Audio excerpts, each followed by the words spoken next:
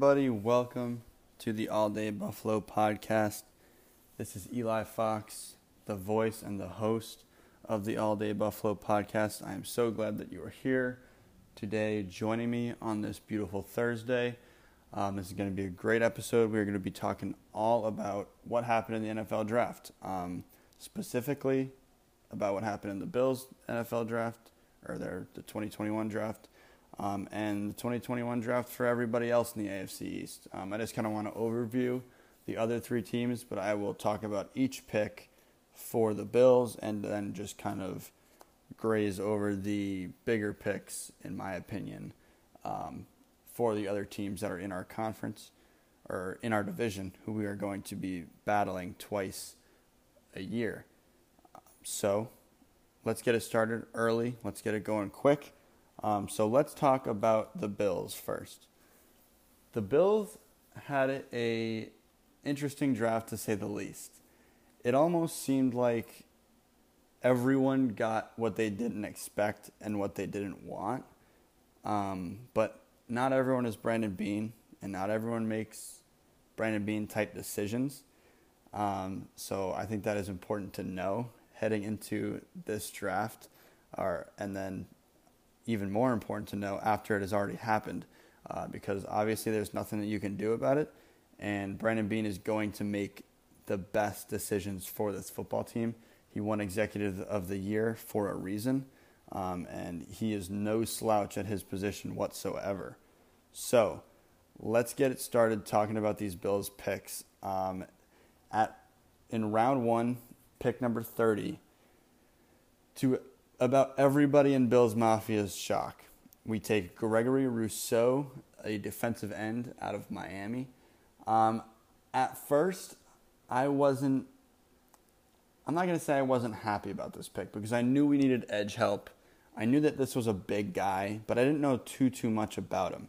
So after we picked him, I kind of did a little bit more research, kind of looked at some YouTube videos, watched a little bit of film on him. Saw some videos that came out later on Twitter that night, and was instantly more excited about the pick. So he's 6'7", like 275, 270 range. That is a freakish man. There's a picture of Rousseau next to McDermott and Brandon Beane, and it looks photoshopped. It looks so fake, and this is the type of body we need on the defensive line. Somebody who's going to strike fear in the other side. And I think Gregory Rousseau can be that guy. He's not an NFL-ready prospect. He's only played, I think, one full season as a defensive end, an edge rusher. In high school, he played wide receiver and safety. I mean, I get why. He's 6'7". You want that big guy going down the field catching balls, but now that he's at the size that he is, he's perfect for the edge rush. So I'm really, really excited about this. In the moment, I'm watching this draft. It's about 11:30. I'm probably staying up way too late for the time I got to get up in the morning, but whatever. I got to see who they pick. And we get past about like the 20 pick range, and JOK is still there. Jeremiah Owusu-Koramoah. And I don't know how many times I tweeted that night, all right, JOK's still there, JOK's still there. We're going to get him, we're going to get him, we're going to get him. And we get to pick 30 and we take Rousseau. And this is why I wasn't too jacked up at first. I was like, fuck, we completely blew it on JOK. Because he's a special type of defender, you know. He can play that Buffalo nickel. He can play really any spot in the defense, and he can be successful, and he can make a difference. And he's extremely NFL ready. I think he would make an impact ASAP. But we pass on him. And then I get thinking, why did we pass on him? And the only thing I can really think of is there's got to be something we don't know. Something we don't know about JOK, whether it is a character thing, whether it is a physical thing that's going on with him, or the Bills just don't think that he fits the system. Every team's got their draft boards, and they usually stick to him pretty pretty tough. I mean, they usually stick to him. So I get why Bean didn't take him. It didn't fit the draft board that they had set up. And if they wanted Rousseau, if they wanted a certain edge rusher, then they by all means are going to go for it. So, like I said, after further review, I was not upset with this pick whatsoever. I'm actually very, very excited to see this guy take the field. 6'7", 275. How can you not be excited to see that? So that's going to be fun. Next up in the draft, we take at pick number 61, Carlos Boogie Basham Jr. out of Wake Forest, another edge rusher. And at this point, I'm like, damn, Bean, you really want an edge rusher. But like last pick, I had to kind of think about it. I had to pull myself back because I wanted a Fitu Melifonwu. I was a big CB first guy, and then edge rusher. And like the way that obviously this doesn't really matter because I'm not Brandon Bean or a great football mind. But if I were to take the people that were on the board in that moment, knowing that Carlos Basham would have fell to 61, I'm taking Asante Samuel Jr. first and then Basham because of that. Then covers the CB2 spot, and it also covers the edge rush spot.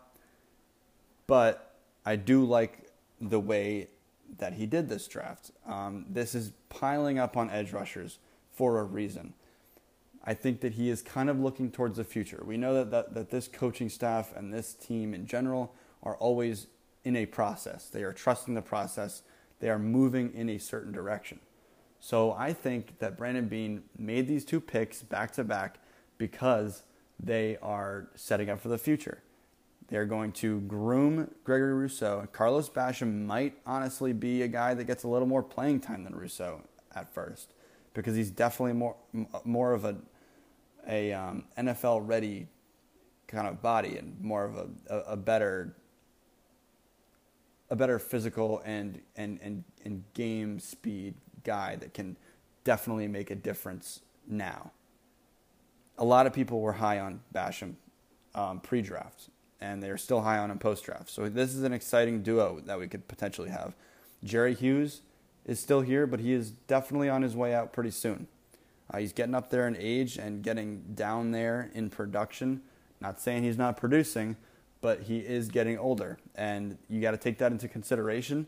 And I think that is what Brandon Bean is doing here and Sean McDermott. They know that the end is coming for him and one of their best edge rushers. So with the time that Jerry Hughes still has left on this team, I think that putting Jerry Hughes with these two young guys, along with AJ Epinesa, is going to be really, really crucial to the development of Gregory Rousseau and Carlos Basham Jr. And if there's anyone that's a better leader, or if there's anyone that's a great leader in this locker room for the defensive line, it's 100% Jerry Hughes. So that's very exciting. Round 3, pick number 31, we go with Spencer Brown. This man is an absolute unit. He's like 6'8", high, mid 300 pounds, and that is just an absolute mountain of a man. He's an offensive tackle. I was a little confused why we were taking offensive tackles because we just re-signed Darrell Williams. We have Deion Dawkins on a long-term deal. But you gotta think about these things for a second. And as I think about it, we don't really have much offensive tackle depth. So with this pick, it definitely adds depth. It can add to, it can add competition for Darrell Williams. We know Deion Dawkins has his left tackle spot locked down. And I think that Darrell Williams does too. But this kind of lights the fire a little bit. And it also is a fallback option if Darrell Williams doesn't have as good a year that he did last year. So this could be a really, really good pick. Not even long term. We could know by Thanksgiving or late in the year that Spencer Brown might be the guy, and Darrell Williams ends up on the bench, or if he's really not playing well. I'm a huge Jarrett Williams fan, so I don't want that to happen, but we'll see what happens there. And the next pick in round 5, we didn't have a round 4 pick. This goes at number 161. We get Tommy Doyle, an offensive tackle out of Miami, Ohio. More offensive tackle depth. There's not much more to say about this. He only played 3 games last season. I think he did get COVID, so he couldn't play the rest of the season, or he opted out after that. He still got first team All-MAC. He was the 2019 first team All-MAC member. He played on an O-line that gave up only 2 sacks per game in 2019, and he's also 6'8", the same as Spencer Brown. So that's 2 massive backup offensive tackles that we have now that can be rotational. They can come in during injuries. We know that those big guys definitely get injured a lot. We had a lot of injuries last season, so it is good to plan for that. So I'm excited about those 2 offensive tackles. It would even be cool if one of them found a way to become an interior offensive lineman. I don't know how possible that is. I don't know how easy of a switch that is. I've said this before. I'm also not a huge offensive line guru. Like, I don't know too much about the offensive line. But it would be cool if Cody Ford isn't playing well, or Feliciano is as bad as everyone says, that those guys can pick up the slack maybe. So let's move on to round 6. We had 3 round 6 picks. Starting off at number 203, we get Marquez Stevenson. I'm really, really excited about this guy. I love guys with speed, so this one piqued my interest as soon as I saw it. He's about 5'10". He's got that burner speed. I believe he clocked a 4.4 40, but he is said to run 4.3 speed in games. And when you watch film on this kid, it is unbelievable. It just seems like nobody can catch him. This is going to be competition for Isaiah McKenzie. Isaiah McKenzie's spot is not locked up whatsoever. Especially the kick and punt return spot. I know that Isaiah McKenzie has been grinding during this offseason with Matt Hawk, the new punter. So he's been getting reps in as a kick returner and punt returner, which will be really cool. And even if he does win the job, which he probably will, also a great backup plan, and somebody that might be able to flex into the wide receiver room and get some touches and learn a lot from guys like Diggs, Beasley, and even McKenzie. So let's move on to pick number 212. This was Damar Hamlin out of Pittsburgh. He was actually Dane Jackson's teammate. He plays safety. So I just looked up a couple things, some things that he does well. He's got good awareness in zone. He plays man defense well, and he has above average ball skills. So I think this is just depth at the safety position. We can't go wrong with depth at that safety position. We need good guys to back up our best guys, and those best guys in the defense are Micah Hyde and Jordan Poyer. So it is very, very important that we get people that are more than serviceable. And Damar Hamlin had a very solid campaign in Pittsburgh, and he knows Dane Jackson, so I think that connection could translate well to the Bills. Moving on to pick 213. This was the pick right after. We get Rashad Wildgoose out of Wisconsin. He's a cornerback, and he might have one of the greatest names in the draft. There's also we also got Carlos Boogie Basham, which is a all-time name as well. I think Brandon Beane was just going for great names. Besides the next one, he's a very plain one. But Rashad Wildgoose is a physical cornerback, someone who can probably back up Trey White, in all honesty. If we got Levi on the other side and Dane Jackson, we just needed a little more depth at the cornerback position. If Rashad Wildgoose isn't going to be CB2. Most people probably know that. Most likely Levi Wallace is going to be. So we weren't drafting Wildgoose to be CB2. you don't draft a sixth rounder to do that. You add them for depth, and I think that he will be good depth, whether he is backing up Trey or he is backing up Levi Wallace, and Dane Jackson is backing up Trey. Whatever goes, however that goes, whoever gets the reps in whatever position. But that is an exciting one because he's got an exciting name. But our last pick, draft pick of the third day, was Jack Anderson, pick number 236 out of Texas Tech University. He had quite the high school career. He ended up at second team All-American and got over 40 scholarship offers. That's insane. He literally had his pick of the litter. He could have gone anywhere he wanted to. He had a handful, or multiple handfuls is what I said. He had handfuls of awards in college, including freshman All-American while he was playing at Texas Tech with the Red Raiders. He is from Frisco, Texas, I believe, right around Texas Tech. So he grew up a Red Raider fan, and then became a Red Raider, which is really cool. And now he's a Buffalo Bill. And he is an interior offensive lineman. He is an offensive guard. So he will be maybe adding a little fuel to Cody Ford or John Feliciano's fire, but most likely being a depth piece there.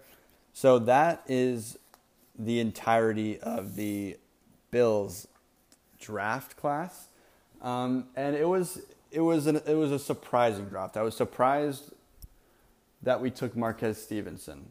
I was surprised that we took Gregory Rousseau. I was surprised about Boogie Basham, and even Spencer Brown surprised me. I thought we might have gone wide receiver a little higher, but with all that being said, I am very fond of all of the people that we took. I'm excited that a lot of them are defenders or offensive linemen. It is where we needed help.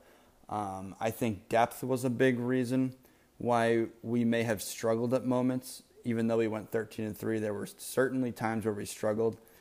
So depth being a big part of this draft was a real positive for me.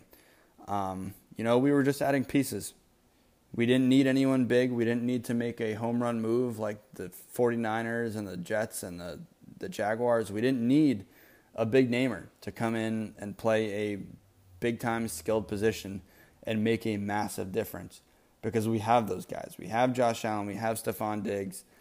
We have running backs who are more than serviceable behind a good offensive line, which I think will be better this year. So I'm excited for these guys, whether they are depth pieces or major contributors in the offense and defense.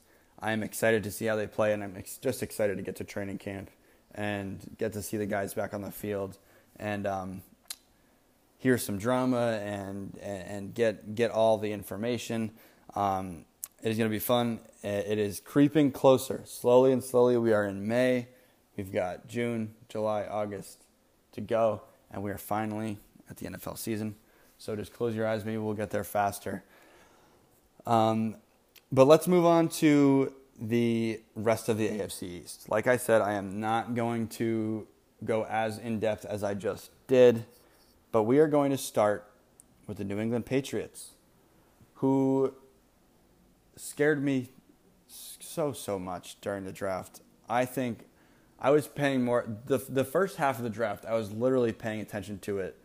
First, I wanted to see where Trey Lance went, just because I'm interested in his journey, because he's only thrown like 380 passes in his college career, and he is like as raw as they come as a quarterback. It's almost like the way I think about it is he can be whoever Kyle Shanahan now wants him to be. He can create a quarterback to fit a mold that he wants him to be. So I was interested in that. He also shares a lot of the same traits as Josh Allen. He went to a school up in the North Midwest. So there's just a lot of similarities there. So I was interested to see where he went. He ended up going number 3 to San Francisco. So that's going to be fun. So let's talk about the Patriots, though. The Patriots take Mac Jones at number 15. Number 15 overall. Mac Jones was not really supposed to slip this far. He played at Alabama, of course. He was good. He had an amazing lot of talent around him, as any Alabama quarterback does. And he slid to 15. And the reason why I said I was frightened by all this was because I didn't want the Patriots to get Justin Fields at all. The one thing, I think if one thing happened, if that happened, if the New England Patriots get Justin Fields, the entire draft is a loss, in my opinion. Because I think Justin Fields will be that good, and I think a lot of teams are going to be upset with the fact that they passed up on him. Teams like Carolina, teams like Denver, teams like the Jets, 49ers, even people who took quarterbacks. The Carolina Panthers should have taken him, even though they just got Darnold. When you're in that spot, number 8 pick, yeah, you've got Darnold. You just got him. Maybe you don't want to break his heart, but I think Justin Fields is going to be better than him, in all honesty. And I've been a huge Sam Darnold fan for a long time, so it pains me to say that. But Justin Fields does not go to the Patriots. So that is a win in my book. I'm not worried about Mac Jones in the least. I am actually excited for our matchups. And I think even though Cam Newton will probably start as the quarterback for the New England Patriots, I think Mac Jones will get his opportunity because I don't think Cam Newton is going to make a big enough step to where he's consistently winning the Patriots more games than he was winning them last year. And we know that he wasn't really winning them any games. Their defense was winning them games, and they weren't putting up any points. So I think Mac Jones will get his shot next season, and I think he will get it pretty early on. So I'm excited about that. They also got Christian Barmore, who a lot of Bills Mafia were high on. He is a defensive tackle. He will be exciting to watch. So I guess when you look back at the New England Patriots draft, there's not much more to talk about than the Mac Jones pick. They like Mac Jones because I guess he's supposed to be the next Tom Brady, which is not going to be who he becomes at all. Come on. No one's going to be the next Tom Brady within another 20 years at least. There's nothing that's going to be like that. And God, I hope I'm right about that. So let's skip on ahead to the New York Jets. They had the number 2 overall pick, and they picked Zach Wilson. And then they also had the number 14 pick and took Elijah Vera Tucker. So they get Zach Wilson, and then they get him a little bit of protection because they needed that badly. They really only had Becton, who is a mountain and a very, very good offensive lineman. But now adding Vera Tucker, who is a really good offensive lineman, that will add a lot of strength to that offensive line. And the Zach Wilson pick, I think they screwed up. I think Justin Fields really should have gone number 2. But we'll see how it goes. I think of him as the prime example of someone who is going to be a bust. No disrespect to him, but over my time watching football and just seeing the way that, draft prospects act, it speaks to, like actions speak a lot. They speak loud. So I'm not saying he's a jerk. Maybe he looks like one, but he also looks a little bit cocky. He's got that air to him. The way that he walks up to get his jersey at the beginning as the number 2 pick. I just think there's no chance that this guy becomes elite, maybe average. I hope he gets a good shot in New Jersey, but we'll see. We'll see what happens there. Moving on to the Dolphins, the final team to go over. They had a great draft. Very good draft. So their first two picks of this 2021 draft were at number 6 and number 18. They picked Jalen Waddle out of Alabama, giving Tua a very, very viable weapon. So now they have Devontae Parker and Jalen Waddle and Mike Gesicki. So Miami's really building quite a decent team. This is the only team that I'm worrying about in the AFC East. I think they are the only team that will give the Bills a run in 2021 to win the AFC East. I think they probably finish the season somewhere around 11-6 maybe. They seem like they'll be good. They have great pieces. Their coach is really, really good. They're just kind of turning a corner right now, I think. I think they're going to be a little bit more competitive. I hate the Dolphins, so I hate that I'm even saying any of this. But, I got to be honest. I got to give my honest take on this. I think they will be pretty decent. I see the Bills going 14-3 next year, maybe. As in my humble non-homer take, because I do tend to be a homer at times. 14-3, 15-2 maybe. I could see the Bills going somewhere like that.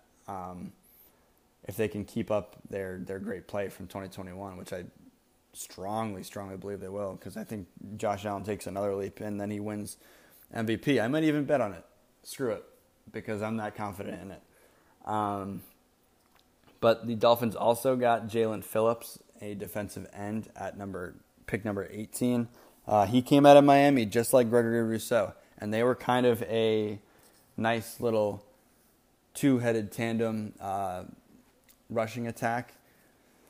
And this is another great pick. He's going to be great. Just adds to a pretty solid defensive line over there in Miami. A lot of Bills Mafia was high on Jalen Phillips, and a lot of them were low on him. So we'll see how he pans out as the season goes on. It's going to be such a fun year. I think this draft really fired me up.